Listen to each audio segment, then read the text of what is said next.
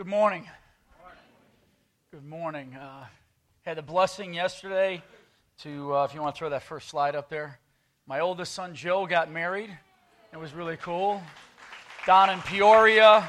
And it was funny, somebody came up to me and said, your son reminds me of a combination of a lumberjack, Amish hipster. And so it was kind of interesting. But when I got up there to do my part of the message, I said, Joe, it's hard for me. It's kind of an emotional moment. And I said, because, he's getting married. And I'm thinking, it was just yesterday you were born, and you were such a cute baby. And I threw up his baby picture. If you can throw the next slide.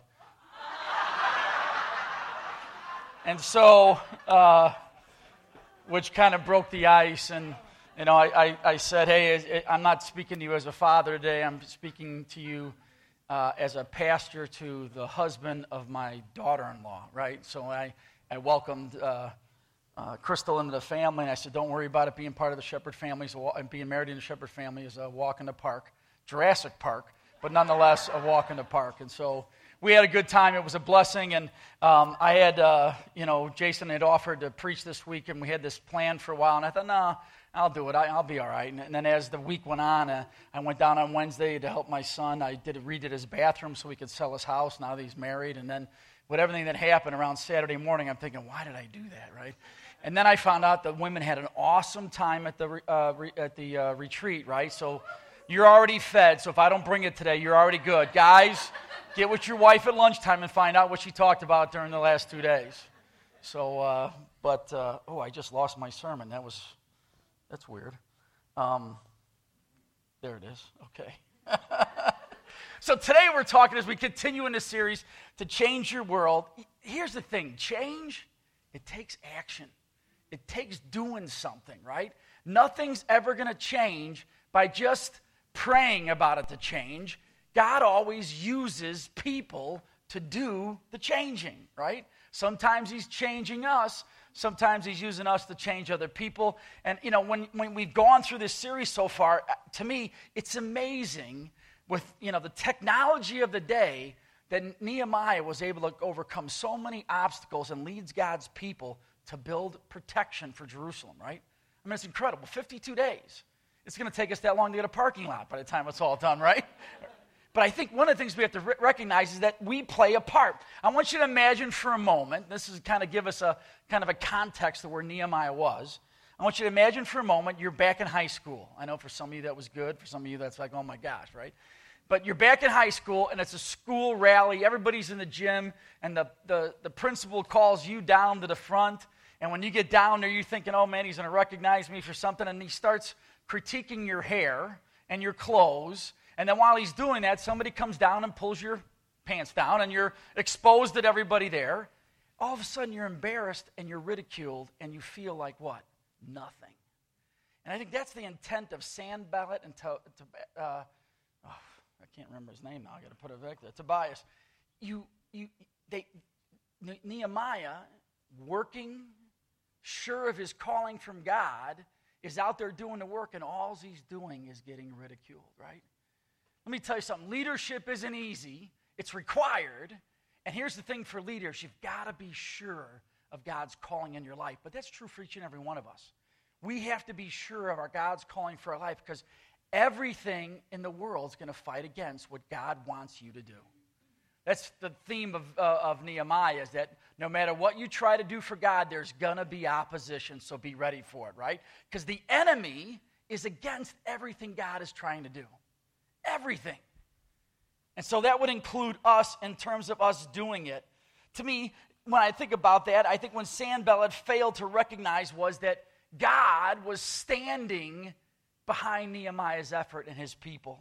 And though it sometimes looks like the world's winning all around us, right, today, the world's winning all around us, and we're such a minority having no effect, we're just a bunch of weirdos. I think you got to remember that we're on the winning side, and we just got to remind ourselves by reading the book that God wins, that his will is never thwarted, right? So when we know God's got something for us to do, we can set out to do it with the confidence to know that where he ordains, he will sustain, he will provide what we need to accomplish his will in our lives. To me, it wasn't man building those walls. It was God using man. And we aren't trying to build a church here on our own, are we?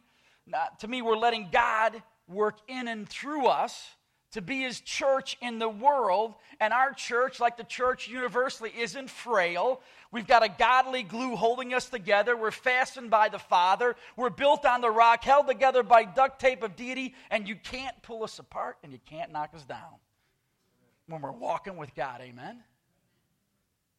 To me, I think we have to recognize that we're on a mission for God. We have to understand that God's at work, and there's always going to be something to come against us.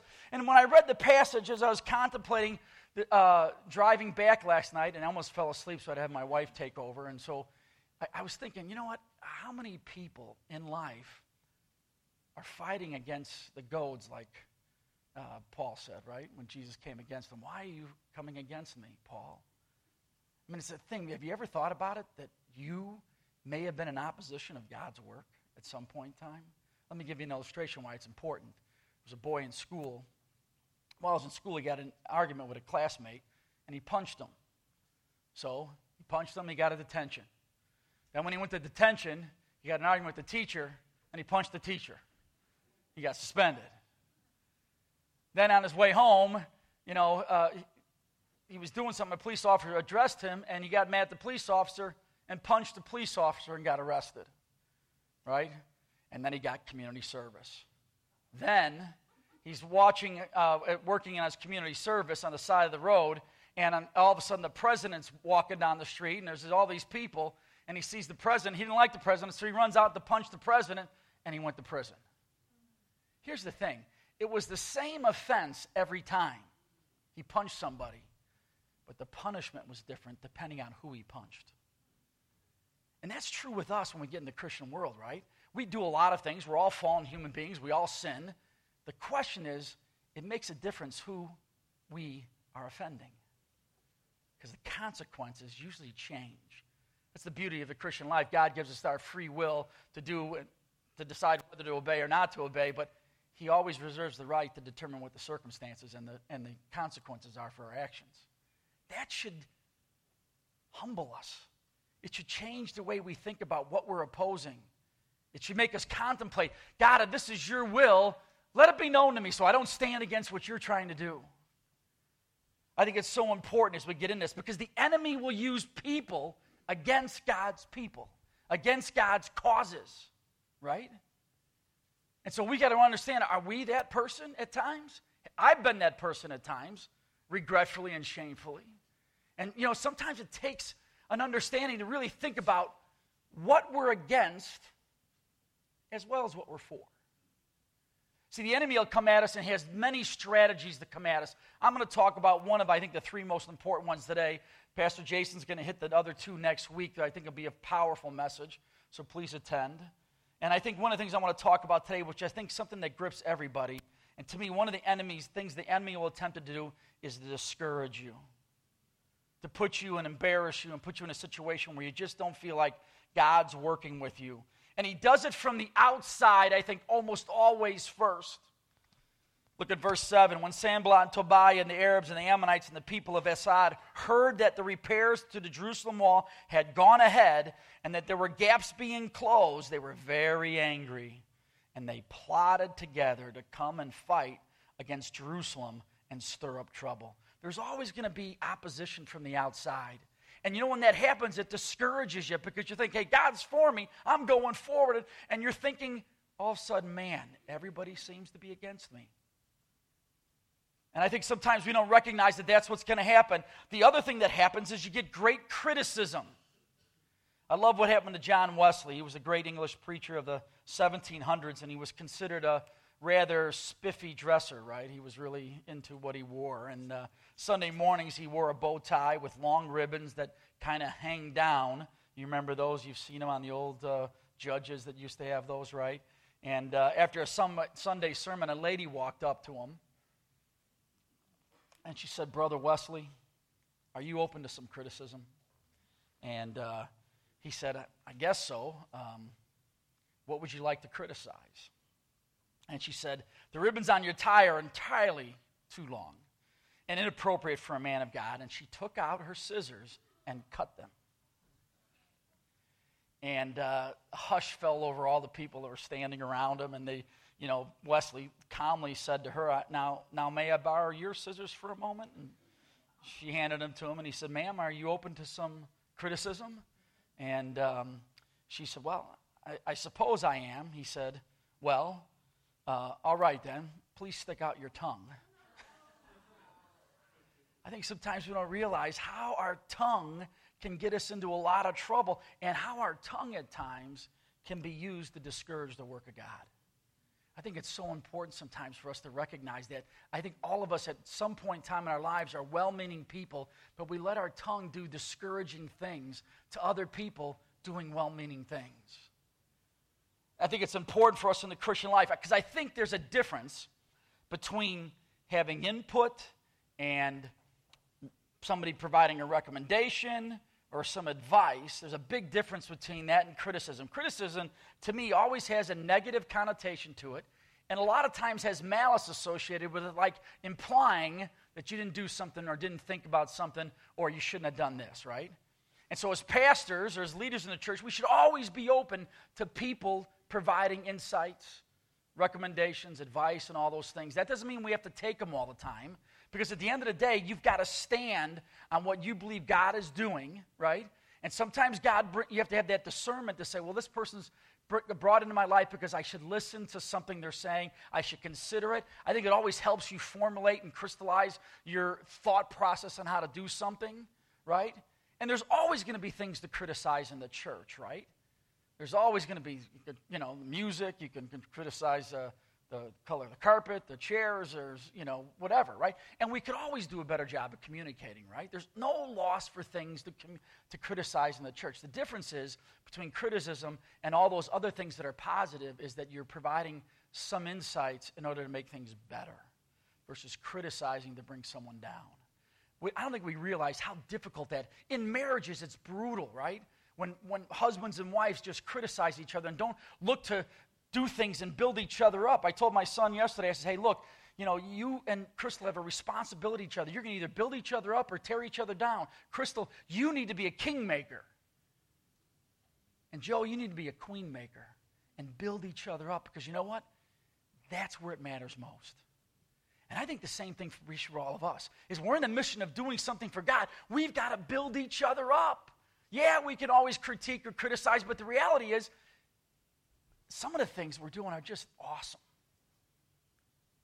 Somebody may not like the guitar or the drums or what all those different things are, but when they all come together, worship's pretty good, isn't it? To me, I think that we have to understand there needs to be things that really help us to drive the culture and the community and the spirit of ourselves together, being one body. Doesn't the Bible say all the time, encourage one another while there's still light? To me, I think we forget about that. Our greatest job, I think we can do, is to encourage one another at all times, even in the midst of the battle. To me, then it's most important. Yeah, you can say, hey, I would have did it this way, or I would have done this, or do you ever think about this? All those different things are important, but at the end of the day, hey, I think you're doing a good job. I don't know, maybe you haven't thought about this. Man, I think those are the things that leaders cherish, as people that have that tender spirit to say, hey, look, I want to share something with you. Do what you want with it, versus bring in the hammer. I think it's important for us to recognize we all have a part in that. And that's why when, it doesn't always come just from the outside. We find out here that once the enemy gets on the inside, he uses the people on the inside to sometimes have the most damage. Look at verse 10. Meanwhile, the people of Judah said, the strength of the laborers is given out, and there's so much rubble that we cannot rebuild the wall. Also, our enemies said, before they know it or seize us, we'll be right there among them, and we will kill them and put the end to their work. Then the Jews who lived near them came out and told us 10 times over, wherever you turn, they will attack you. They were buying into what the enemy was saying instead of trusting in what God was trying to accomplish. And here's the thing I think we need to think about the most. God is more interested in his relationship with you than in your performance or your accomplishments. God is more interested in your relationship with him than your achievements. Because that's really what matters, right? He's really not interested in comfort. He's interested in our character and how we display and obey him. Because at the end of the day, the Bible says that they'll know you're my disciples if you obey my commands. They'll know you're my disciples if you love one another as I have loved you. Tall orders. All action-oriented. See, if we really love God, the Bible says it's about what we do. Agape love is really an action word. 1 Corinthians, when you read 1 Corinthians on love, it say love is patient, love is kind, long as love suffering. It doesn't, all action, nothing about feelings. And sometimes we just get so caught up in our feelings that we have to share everything we think. It's not necessary. And here's the thing, truth, like we talked about in week 1, doesn't really concern itself with how we feel about it. Truth is transformational when we put it into action and we work on behalf of God. Amen? And that's what God's calling is for each and every one of us. The death blow to most ministries is when the congregation gets discouraged or disillusioned. It really takes strong leadership with resolve to pull them out of that and sort of program again to see how God is working and what God is doing. Because the enemy goes after the troops when it can't capture the leaders. They couldn't get to Nehemiah, so what did they do? They went to the people. They discouraged them, scared them, and fed them with a bunch of things that they thought about other than what God was doing. So here's how I think we have to defeat discouragement. First thing I want you to do is take your hands. So if you got glasses on, take your glasses off. This will be really quick. I want you to cover your eyes like this so you can't see anything and everything is black. Everything.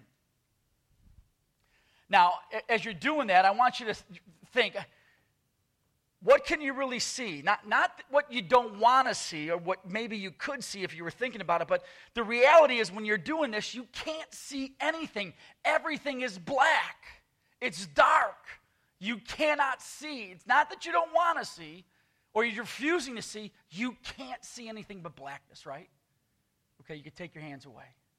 Here's the first thing we got to recognize when we're dealing with things of God.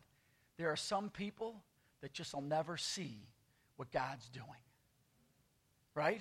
Not that they can't or they won't, they won't or they refuse to. They can't see God at work. No matter what you do, they're not going to see. Right? There's some people, the Bible said, they're blinded, right? They're just blinded. They can't see what God's trying to accomplish. Don't need to get frustrated with that. That's God's issue. And understanding it recognizes that people are going to come at you because they just can't see what God's doing in your life. Don't let it discourage you. Don't let it fight you. The key to doing that, though, is to remember the Lord. That's the first thing for me. Remember the Lord. Nehemiah in verse 14. Do not be afraid of them after they said all these things. Remember the Lord who is great and awesome. I love what Warren Wiersbe said. The remedy for discouragement is the Word of God. When you feed your heart and mind with its truth, you regain your perspective and find renewed strength. Isn't that true? Whenever you're thinking about the Lord, it's hard to get discouraged. When you start to reflect on all the things the Lord has done in your life, I start to think about how the Lord, utilized people in times. My son was looking for a job after he got out of Liberty. He was having a tough time, and when he applied for this job in Peoria at this Lutheran church, and they're asking him questions back and forth. He is having a debate with the pastor about baptism.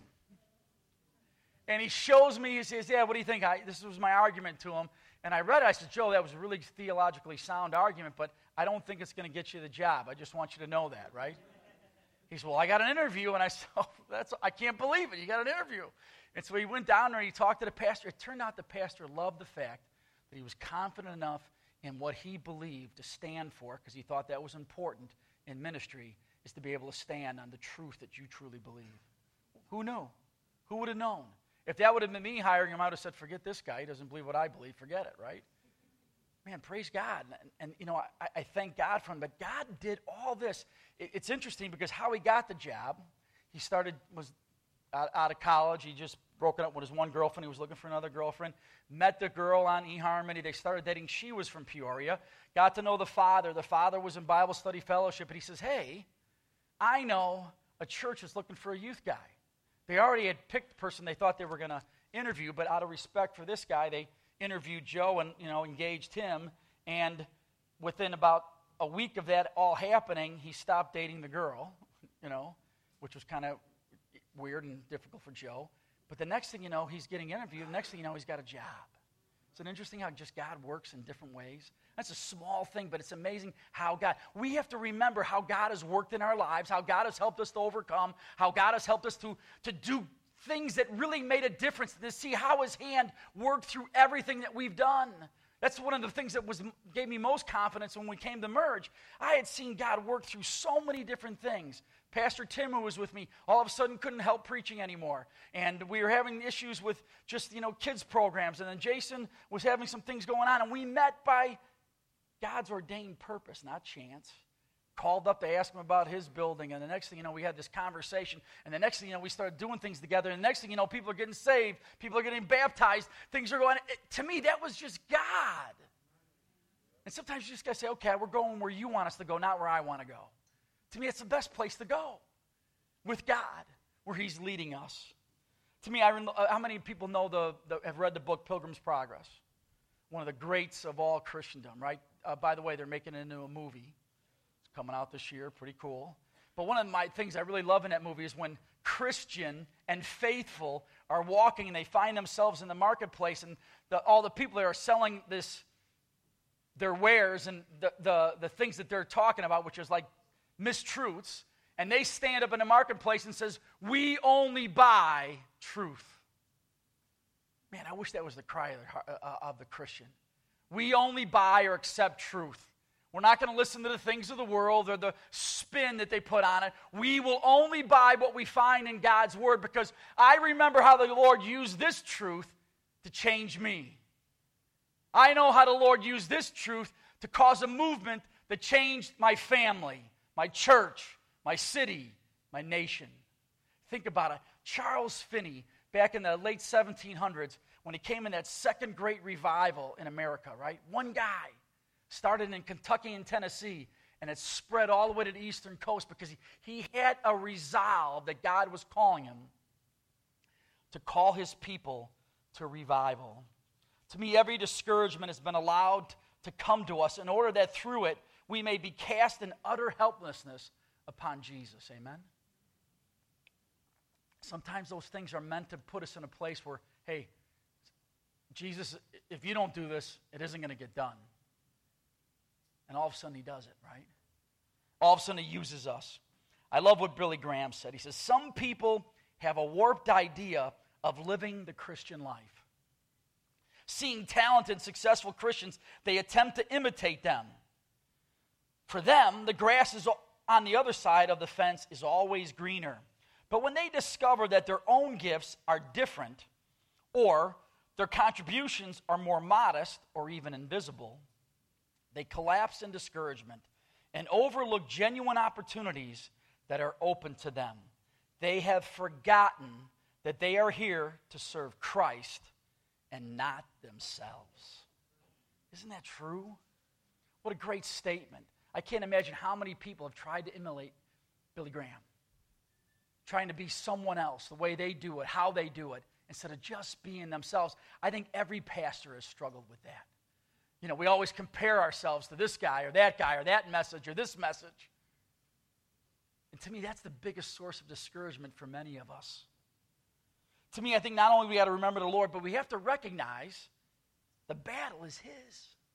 The battle is the Lord. Nehemiah 4:20. In this place where you hear the sound of the trumpet, rally to us, because they're there fighting, right, for the ability to build the wall. And he says, rally to us. Our God will fight for us.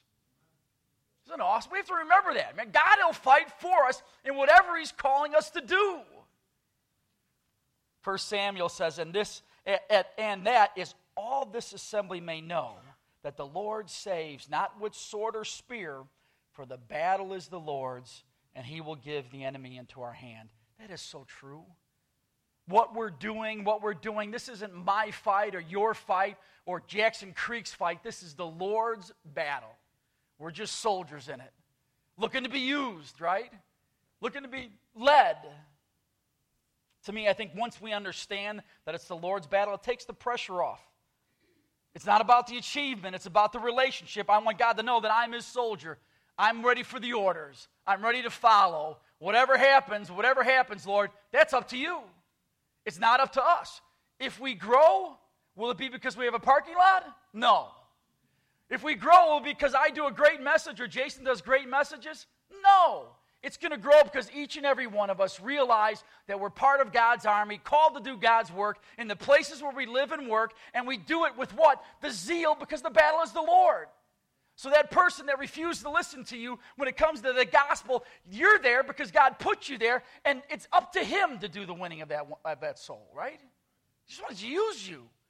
But isn't it a glorious idea that we're going to be used by the God who created the entire universe to do one little thing like talk to somebody about Jesus? What a privilege, what an honor. See, that's the third and final point is we need to fight the good fight, right? We need to realize that we're in it. We need to fight the good fight. Verse 14, and fight for your brothers and your sons and your daughters and your wives and your homes. In other words, get in the battle. Be part of the solution. To me, a journey of 1,000 miles begins with a single step. Let me ask you a question this morning. What is God calling you to do? Who's he calling you to talk to? Who's he calling you to pray for? Who's he calling you to do an act of kindness to? Who's he calling you to do? He's got to be something because God's always at work. Because the Bible says, Jesus told the apostles, hey, I'm going to build my church and the gates of hell will not prevail against it, which means he's working. And he wants to use you to do the work. Are you available to him? It's interesting because when you look at it, I read earlier that when Sanballat and Tobiah and the Arabs and the Amorites and the people of Ashdod heard that the repairs of Jerusalem, the walls had gone ahead, and that the gaps were being closed, they were very angry, and they plotted together to come against and fight against Jerusalem and stir up trouble. But verse 9 says, but we prayed to our God and posted a guard and at night to meet this threat. In other words, hey, we realized the battles of the Lord, so we went to him in prayer, but we did what we had to do. We posted a guard. And then it says later in the passage that each man went to work with a gavel or shovel in one hand and a sword strapped to his side. In other words, they went out to do the work, which we're always supposed to do, with a sword. That's symbolism of meaning. There's work to do for the kingdom, and the truth of the kingdom should guide us in that work and protect us as we do the work. The question for us is, are we ready to do the work?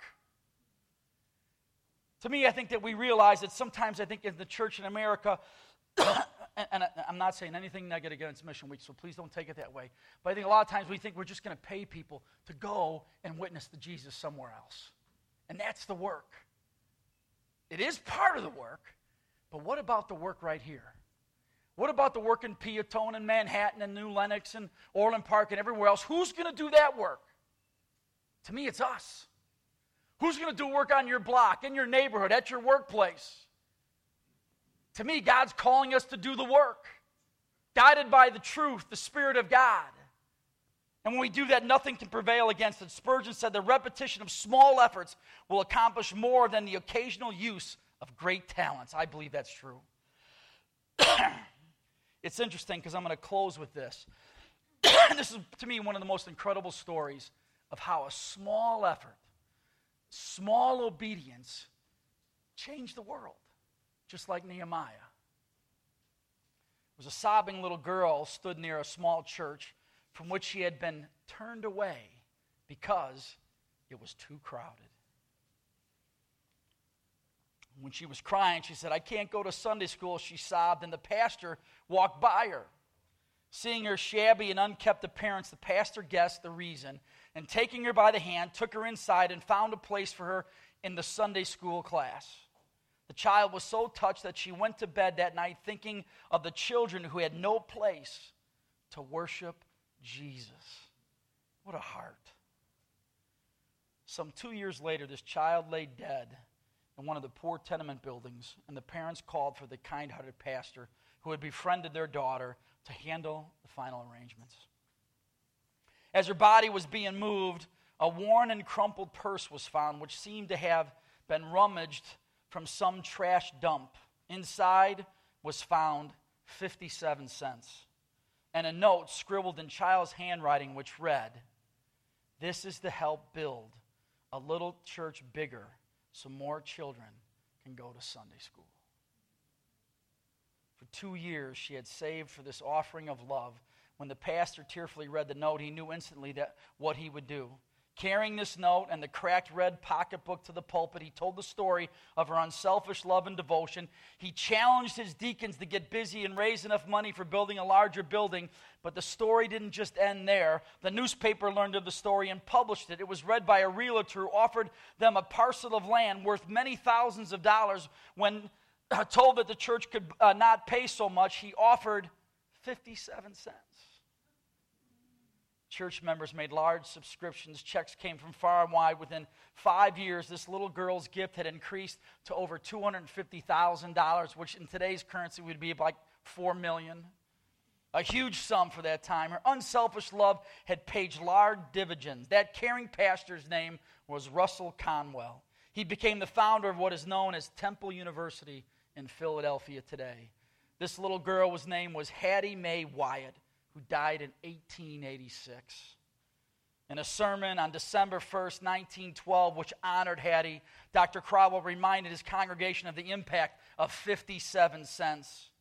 Think of this large church, he wrote. Think of the membership added to it, over 5,600 people since that time. Think of the institution this church founded. Think of the Samaritan Hospital and the thousands of sick people who have been cured there and the thousands of poor who have been ministered to every year. Think of how in what Wyatt House, which 54 cents of the 57 cents was used in the first payment, were begun the very first classes of Temple College. To me, if God can do something like that with just 57 cents, what can he do whatever we got to give? What can we do with just one little effort that you do on his behalf? One random act of kindness on his behalf? What can he do if each and every one of us in this place did something this week to bring glory to Jesus Christ to those around us? The Bible says that we can't even imagine or comprehend what God can do through us. We started off with that first verse, the first week, that first statement, I think from Moody. You know, what can God do with one person solely devoted to him? Look what he did through Moody. Those are great stories. It's great to remember the Lord. It's great to be reminded that the battle is his. It's great to understand that all those things are in God's hands, but we've got to remember we got to fight the good fight. And so this morning I want to challenge you. And I want to say, what is God calling you to do? What is God calling you to give? What is God calling you to be a part of? To get behind? To get ahead? Or more importantly, to lead? Because I know he's active. I know he's alive. And if that's all true, that means he wants to work through you and me and all of us together. To do what? Bring him glory. So the question this morning is, what is God calling you to do? For some of you here, it might be that you've never accepted him as your Lord and Savior. You've never realized that you're a sinner needing of someone to cover your sin, which is what Jesus did when he went to the cross. The Bible says there is no forgiveness of sin without the shedding of blood, and Jesus shed his blood on that cross to forgive you of your sin. And when you accept that and trust in that, the Bible says you have everlasting life in him. It's not about praying a prayer, although I think that's part of it, right? You're saved when the Bible says when you believe in the name of the Lord Jesus Christ, you will be saved. So this morning, if you never trusted in that, and right now you're thinking, man, I believe that. The Bible says you're saved. What does it mean? That means you have a relationship now with God, and he cares about that relationship, not about all the things he's going to do through you, right? Because the Bible also says that, you know, we are God's workmanship created in Christ Jesus to do good work, which he's prepared in advance for us to do. Key is for us is to figure out what he's prepared for us to do, and then do it. Let's close our eyes and bow our heads. Lord, as we get ready to finish up the series next week, Lord, I just ask you would stir our hearts. I think of what Nehemiah accomplished in 52 days. And Lord, I know he didn't even need 52 days. If you would have just spoken the word, that wall would have been built in a single second. But Lord, it's amazing how you choose to use us and the things of this world to accomplish your will. And Lord, we ask this morning, and I think it would be the cry of every true Bible-believing follower of your Son, Jesus, we want to be used by you. Lord, make your will known to us. Give us the courage and the strength to withstand, Lord, the obstacles that come from the outside, the criticism that comes, as well as that which comes from the inside. And Lord, give us discernment and wisdom for the future. Lord, help us to be a part of something that you're doing. Help us, Lord, to just lead us and give us your presence as we go. Lord, we thank you for the opportunity to come and worship you, and we're thankful for all the things you've done. As we remember all the great work that you've been doing, we ask, Lord, that you help us to realize at times if we're against you, help us, Lord, to understand our role and our place as we soldier on for you. Lord, speak to all of our hearts right now. And Lord, if your Spirit has touched anyone this morning, I'd ask, Lord, as we start to singing, that they would just come down and come before the altar and just say, Lord, I'm yours. I'm a soldier ready for duty. Lead me, guide me. Lord, we want to be people of action. We just don't want to be followers. We want to be doers of the word, not just hearers. Help us, Lord, and guide us as we move forward. In your name I pray, Jesus. Amen.